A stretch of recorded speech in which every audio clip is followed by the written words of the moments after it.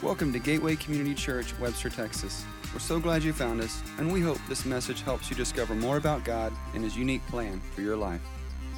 Well, we are glad that you're back with us and continuing to celebrate not just on Easter, but every day that He is risen. I came across an interesting bit of information this week. A few years ago, a career recruiting and staffing agency surveyed employees asking if they'd ever taken office supplies home for personal use. Now, I'm sure I'm not talking to anybody in this room today. Interestingly, nearly 20% of employees admitted that they had. But here was the surprising thing. The likelihood that someone would use company materials for personal use increased with education and salary. For instance, 13% of employees with a high school education said they had taken office supplies, compared to college graduates in which the level was double, 27%. And those who make over $75,000 a year, 25%. 1 in 4 said they had. According to Joshua Newberg, associate professor of business law at the University of Maryland, he says a sense of entitlement is the leading reason for employee stealing. Entitlement, a sense of entitlement.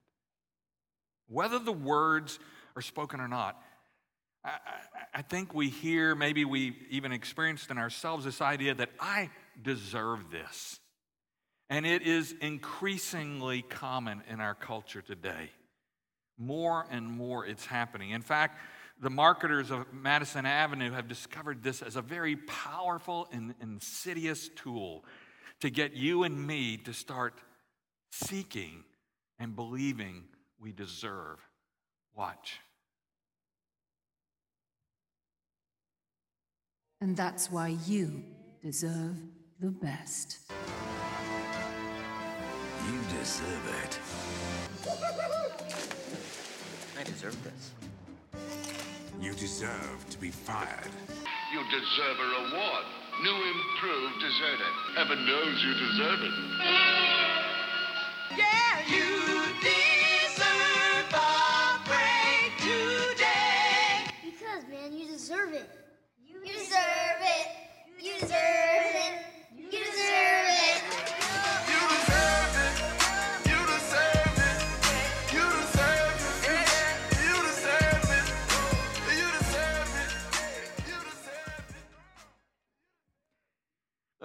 Let me suggest something to you this week. When you're home watching television, or you're reading an ad, or listening to the radio, see how many times someone says, you deserve this. You deserve this car. You deserve that trip. You deserve this meal. You deserve whatever.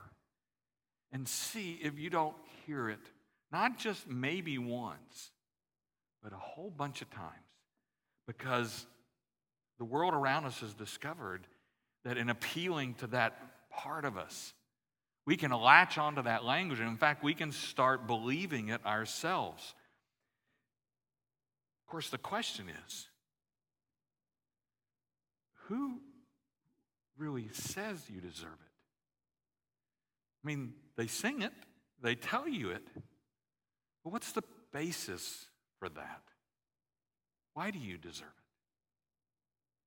Christian psychologist Dr. John Townsend tells the story of a couple who contacted them about their 25-year-old son who was still living at home. Not necessarily pointing any fingers. He had quit college. He was unemployed after losing several minimum wage jobs. He spent his days playing video games. He spent his nights out partying with friends. And the couple had tried to get him to take more and more responsibility, to be motivated, to be kind of willing to move on and do something with his life. And so they decided to come and meet Dr. Townsend. And so they got together, and Dr. Townsend said at the very first meeting, it became very obvious that the parents on one hand and the son on the other saw life very differently. In fact, they were, he said, polar opposites. The parents had grown up in a middle-class setting, worked their way through college, and they believed that taking responsibility made you a better person. Their son, on the other hand, had grown up in a more financially comfortable setting, and though he'd been given more, he had given back less, and in fact had no interest in working. He just wanted to have fun. He explained to Dr. Townsend that he just wanted to get on with his life, but his parents just weren't patient enough and not encouraging enough, and he blamed them for all his lack of progress. But then, as Dr. Townsend dug deeper, the son finally said this: after all, why should I leave? And he said, things are fine at home, got a nice place to live, having fun with my friends. And in fact, the only problem is my parents' attitude. If they would just leave me alone, everything would be fine. And then he said this, and this is a direct quote: I'm their son. They owe me. They owe me. Now, I don't want anybody to raise their hand, but has anybody ever heard that? You know, again, the question is, who says? Who's the arbiter of that? Where is it written down? Who made that judgment that would stand for all, or for at least many? What we're looking at is what would be called an attitude of entitlement. Dr. Townsend, in his book, The Entitlement Cure, defines entitlement as the belief that it's kind of a twofold thing. First, I am exempt from responsibility. In our example, the son's saying it's not his fault that he doesn't have a job. He's somehow above the rules, and normal expectations don't apply to him. It's not his fault he's still living at home. It's, in fact, his parents' fault. They're the problem. And this approach to life almost always guarantees life failures, career failures. It just doesn't work out well. The second thing Dr. Townsend said is, the second mark is that I am owed special treatment. In other words, the son actually feels like he's somehow doing his parents a favor by staying at home, and they should treat him that way. They should be appreciative that he's still around, that he wants to be there, that he wants to live with them.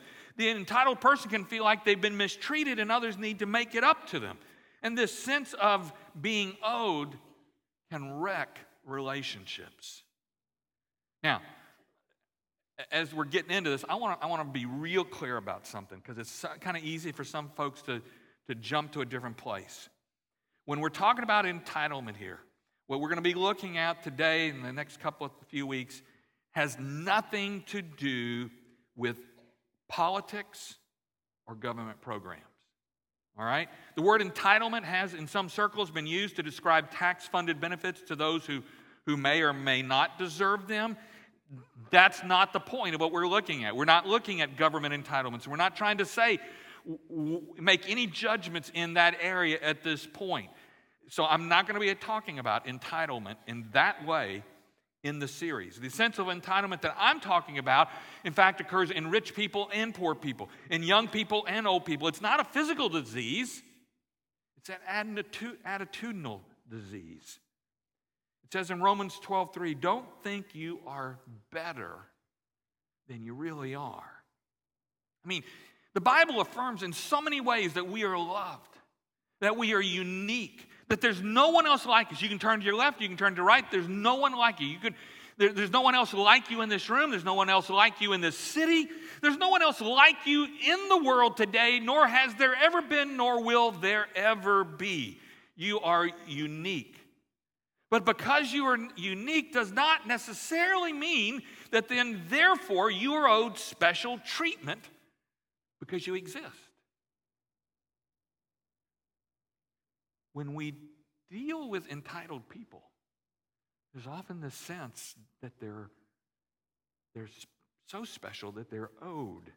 And we typically experience at least three common emotions when we're around folks like that. And they're hard to deal with, and it really messes with the relationships. First, they aren't easy to be around, and so it's easy to experience alienation from them, to kind of want to have some distance, and you can only take so much of it sometimes.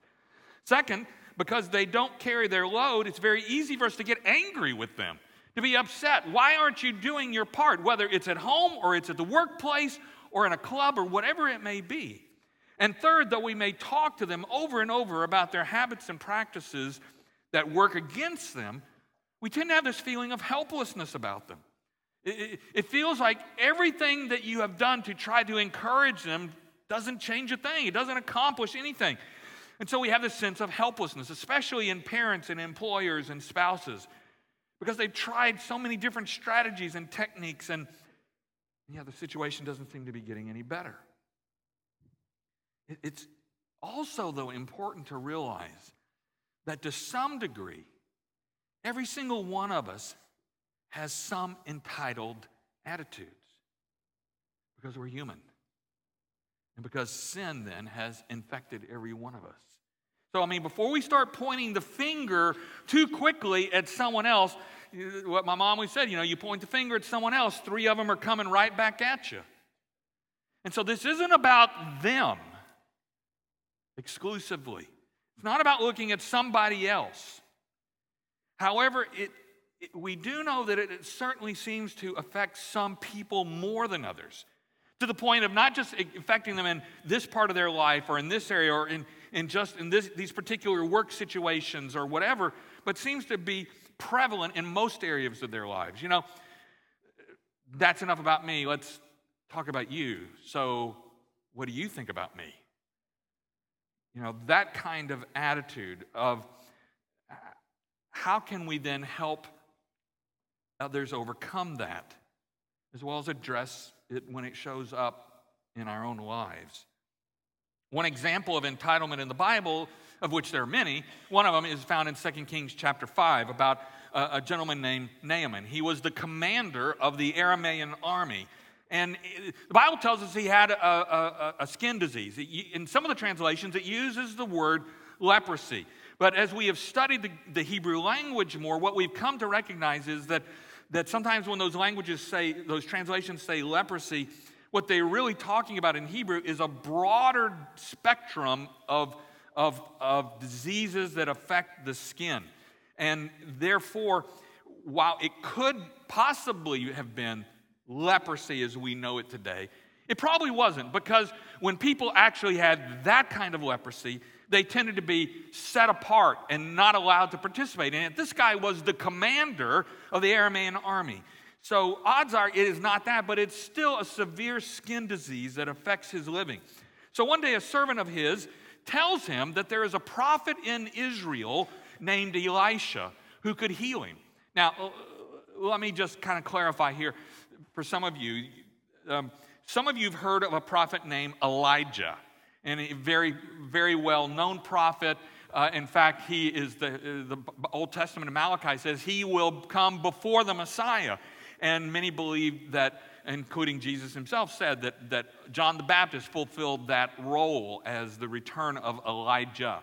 Well, Elijah was a great prophet, one of the great prophets of the Old Testament. Immediately after him was another great prophet whose name was Elisha. Elijah is E-L-I-J-A-H. Elisha is E-L-I-S-H-A. Don't ask me why they had to put them so close together. One of those mamas just named them like that, and it makes it a little challenging. So anyway, we're talking about Elisha. And so he learns about him, and so Naaman puts together this big entourage. He's a military commander, he has his chariots, he has soldiers, and he shows up in front of this little bitty hut out in the middle of nowhere where Elisha is living, and he wants Elisha to come out and heal him. Well, Elisha doesn't come out. In fact, Elisha sends his servant out to him and gives him instructions that in order for Naaman to be healed, he has to go and wash himself 7 times in the Jordan River. 7 times. Not once, not twice. And quite honestly, Naaman's getting really fed up. It tells us in 2 Kings chapter 5, verse 11, Naaman became angry and stalked away. He said, I thought he would certainly come out to meet me. I expected him to wave his hand over the leprosy and call on the name of the Lord his God and heal me. And here we actually see both characteristics of entitlement in Naaman. First, in Naaman's own mind, He is the commander. He's the boss. And so people come to him, and they bow down to him, and he expects special treatment. And Elisha, this lowly prophet in this other country of this other religion, what in the world does he mean by not coming out and fawning at his feet and recognizing Naaman's greatness? It irks him. Second, Naaman felt he was exempt from responsibility. He thought this old prophet should just come and wave his hands and everything would be fine. Instead, he tells him to go wash himself, and not just in one of the rivers up in Aram, in his home country. He's got to do it in the little Jordan River down here in Israel, and he can't just go in once. He's got to do it once and then twice, 7 times. Why should I have to do that? I'm above that, is essentially the way he is feeling. He's looking for the easy way, and that is typical of entitled individuals. But I remind you that we all know Naamans who seem to demonstrate entitlement in a lot of areas of their lives. And honestly, there's probably a little bit of Naaman in each one of us. The Bible says everyone has sinned. We all fall short of God's glorious standard. In other words, I don't want you starting to think so much about that other person before you consider yourself. We're all in this boat to some degree. And so we shouldn't think too highly of ourselves, nor should we think too lowly. We need to approach this and life in general God's way. And the reality is, his way probably won't be the easiest way. In fact, Dr. Townsend calls God's solution to entitlement the hard way.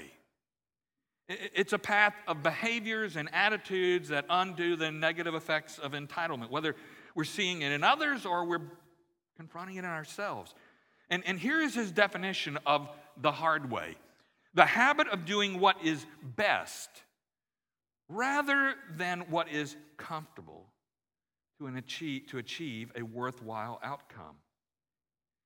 And when you think of something being worthwhile, it might be in your finances, it might be in your career, it might be in your marriage, it might be your family, it might be in a faith that works. It could be almost any goal, and you have always really a couple of choices about how to go about it.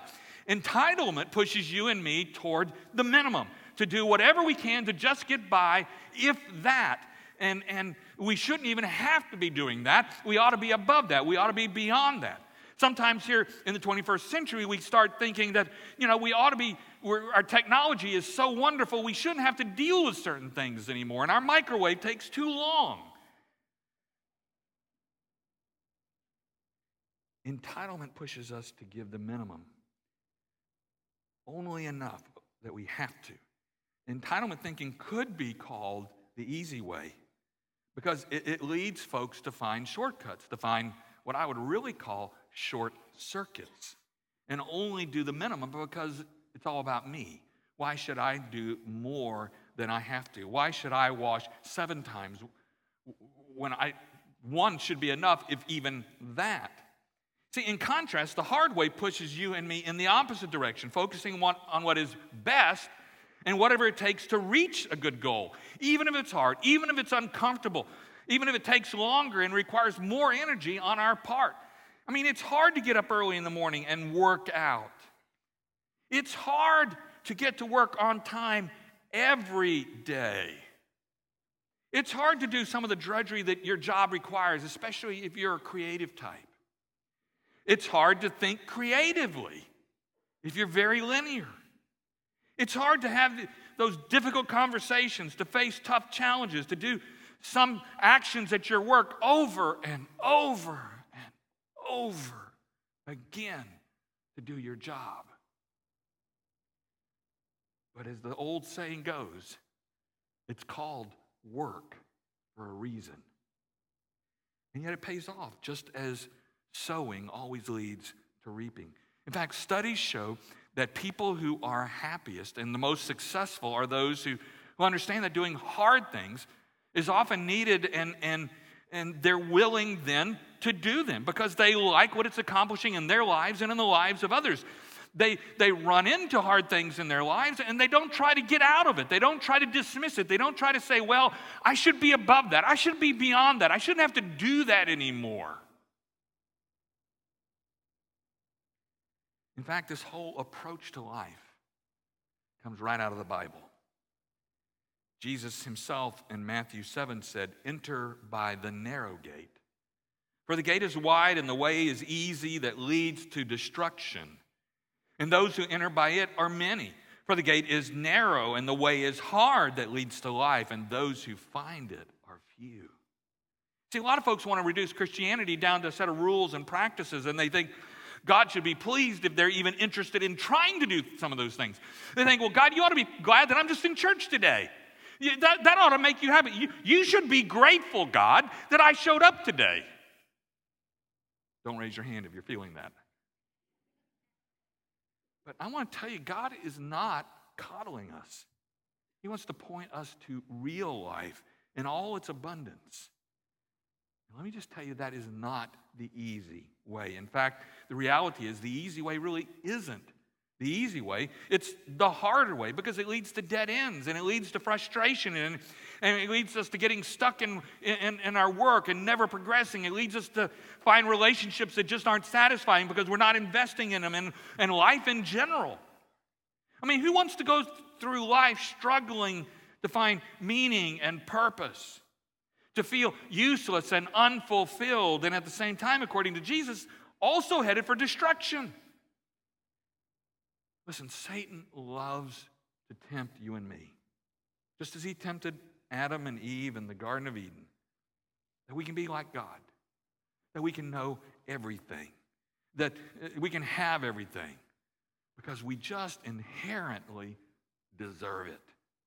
And others, they ought to be able to see that, and they ought to respect that. In fact, they ought to work at it to help it happen in your life.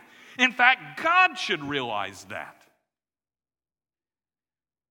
Now, this whole entitled lifestyle, this easy way, quite honestly, is the harder way. And it's a way that is characterized by ingratitude, that no one, including God, is giving me what I deserve. Maybe, in fact, God is giving you more than you deserve. You know, Jesus could not have been more different from that point of view. Even though he was the Son of God, even though he was in the beginning with God and was God, who would have more reason to feel entitled but God himself in the flesh here on earth? And yet here's what Scripture says in Philippians chapter 2. Though Christ Jesus was God, he did not think of equality with God as something to cling to or grasp. Instead, he gave up his divine privileges. He took the humble position of a slave and was born as a human being. When he appeared in human form, he humbled himself in obedience to God and died a criminal's death on a cross. On the very night in which he was betrayed, in which Jesus knew the suffering that lay ahead of him and his death on the cross was still before him. Yet he took his disciples with him to the Mount of Olives to pray. In Matthew 26, it says that Jesus prayed, "My Father, if it's possible, let this cup of suffering be taken away from me. Yet I want your will to be done, not mine." See, we got to understand that Jesus wasn't seeking the hard way because he liked it or it was somehow fun for him, but because ultimately he wanted to do the will of his heavenly Father. That's all that mattered. That's what drove him. That's what led to his decisions. And for that, it led him to suffering and death on a cross. And if we think following Jesus means it should be easy, it shouldn't demand very much of us, it ought to take away all of our problems, then we have completely misunderstood the Christian life. Christians are called Christ followers, among other things, because that's what we do. We follow Christ, which was always his invitation to his disciples. You can go back and look at the Gospels, how many times he says, come and follow me. Come and follow me. And yet, who says we deserve it being easy? Who says it ought to be? Could it be Satan?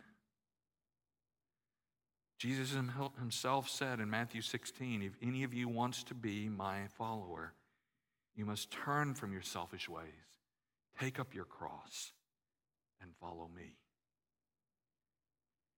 See, Jesus is telling us the Christian life isn't always an easy life. It's not simple. And in fact, there will be sacrifices if we truly understand what it means to take up our cross and to follow Jesus wherever he leads us. And sometimes that will lead to suffering. But it is not empty suffering. It is not meaningless sacrifices. It's not worthless. It is for a greater good. It is for abundant life, eternal life. In fact, Jesus says that this narrow gate is the only way to find a true and meaningful life. The wide gate seems easy. It's the world around us that says you deserve this. You shouldn't have to work at this. Just take, it owes you. The world owes you. Jesus says the wide gate leads to destruction. And what's more, he says all too often, it's what's chosen. See, this attitude of entitlement for most of us is ultimately really a choice. Now, maybe not always initially a conscious one, because some folks are raised in such a way that it encourages an attitude that life owes them, that they're entitled to all they can get and more, that they deserve it. There's some parenting out there that has done that. But the question for each of us, as we are confronted by it, as we are faced with it, no matter where we've been, the question today is, which way will we choose? Will we choose the easy way, which I would contend is actually the harder way in the long run, or will we choose the hard way, in which there's a cost, and we do have to put in effort? We are responsible. Life doesn't owe us, and we have to work at it. And there are going to be challenges, and there are going to be times when it's hard, and times when it doesn't work the way we want it to work.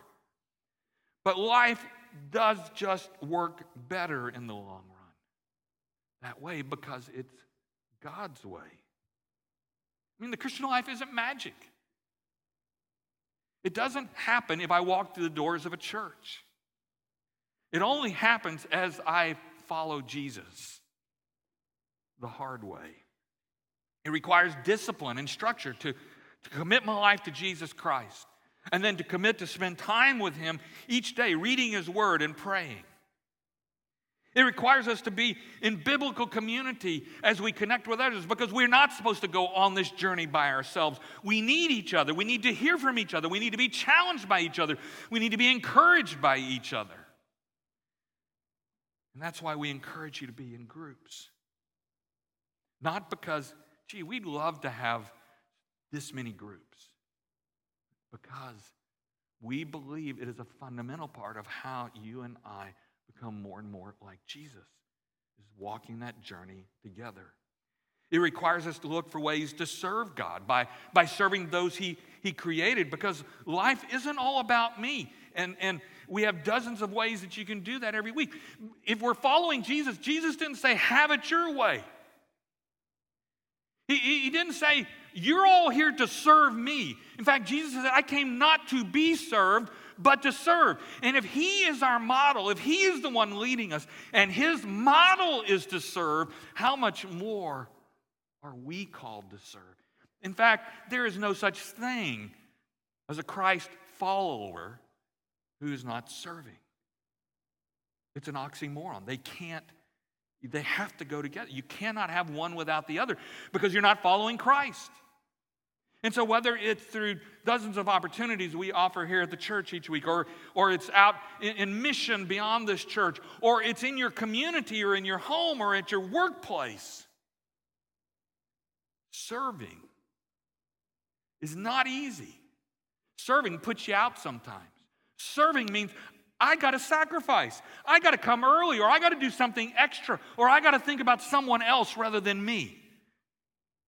And that's precisely why it is so important for you and me.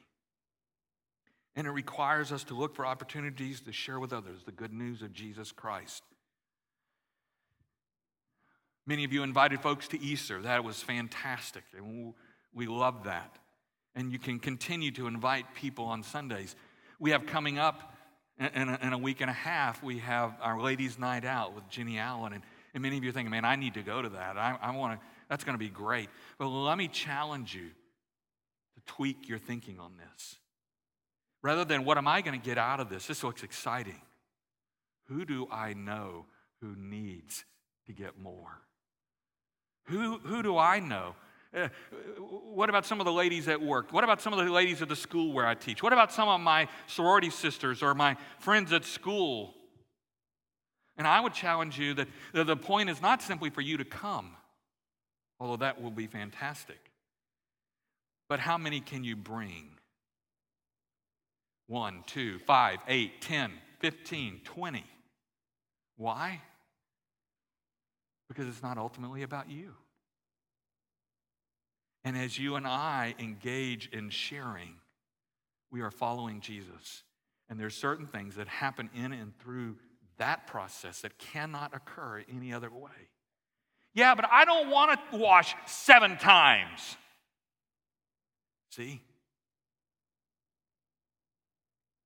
We think sometimes, I shouldn't have to do that. That shouldn't have to, I ought to be above that. No. We're all in this together. It's what a fully devoted follower of Christ does. And it takes diligence, it takes sacrifice, even sometimes suffering to follow him. But here's the thing. The hard way, as I said earlier, is actually God's way. And Jesus offers us hope and encouragement in that. He said, come to me, all of you who are weary and carry heavy burdens, and I will give you rest. Take my yoke upon you. Let me teach you, because I am humble and gentle at heart, and you will find rest for your souls. For my yoke is easy to bear, and the burden I give you is light. Jesus says that yoke is easy to bear, but he doesn't pull back from calling it a yoke. And a yoke was used to connect directly to the weight to be pulled. It was the work to be done. It says there is work, just as a horse is connected by a yoke and harness to pull a plow. Accepting the yoke of Jesus means letting Jesus teach us, letting him encourage us, but it also involves us committing to do the work. It doesn't mean you're let off the hook, because if he comes alongside you, it's together now, but it's still the work. And sometimes it's hard work. But he still calls it easy, because it frees us from so many of the heavy burdens of our fears and our frustrations of life that ends up otherwise seeming like a hamster on a wheel. We find the true rest for our souls. We discover that God's grace is actually enough. You don't discover that if you're always putting it off. You only discover that when that's what you've got and that's what you trust. That it is enough to get us through, so that we're not afraid, we're not unwilling to go where he leads us to do the real work of meaningful life. Dr. Townsend said, God's ways will never fail you, even when they may make you uncomfortable for a while. Yeah, they may make you uncomfortable. Let's not back away from that. Let's not dismiss that.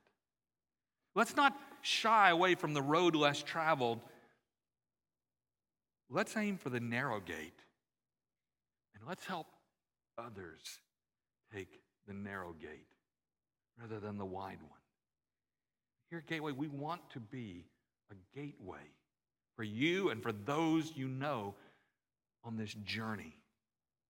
And in the coming weeks, we're going to look at practices and habits that can help us help others, as well as ourselves, overcome entitlement. If you're interested in Dr. Townsend's book, on the back of your notes at the bottom is the title and the name. And you certainly welcome. There's no way that we'll begin to dig into all that he offers there, but there's a lot of good things that could be helpful there. And if you're struggling with that or some other things, our prayer team will be here in just a moment out on the wings to pray with you. They would love to do that. You can sign up for Jenny Allen after the service, and remember that we'll be serving communion, and so we'll be doing that in here. And if you're going to receive communion, we ask that you would come and sit on the floor after you get your children, or just come down and sit on the floor, and we'll begin in just a very few minutes, about 3 to 5 minutes after this service ends. And in the meantime, I'm going to be with some others out here, and if you'd like to come, and we'd love to meet you, especially if you're new or Gateway family. If you brought someone with you, I hope you'll bring them over and introduce them to us. So you've got some choices to make. How do you go forward? But you got some great opportunities. Let's pray. Heavenly Father, we thank you that your grace is sufficient. And when the way looks tough, and when your way is challenging, help us, Father, not to shy away. Help us not to dismiss it. Help us not to feel like that we're somehow entitled, that we shouldn't have to do that, that maybe we think I've been in church all my life, I shouldn't have to still work at it. Father, break us of that pride and that sin. If we think I shouldn't have to give in to someone named Jesus, Father, I'd ask to break us of that pride as well and show us the strength that he brings to living and the joy, even in the challenges, the harder way of going forward with Jesus. We pray, Father, that you would help us make the decisions we need to make to follow you wherever you lead us. We ask this, we pray this in Jesus' name. Amen. God bless you. Have a great week. To learn more about us, visit www.gateway-community.org. Welcome to your journey.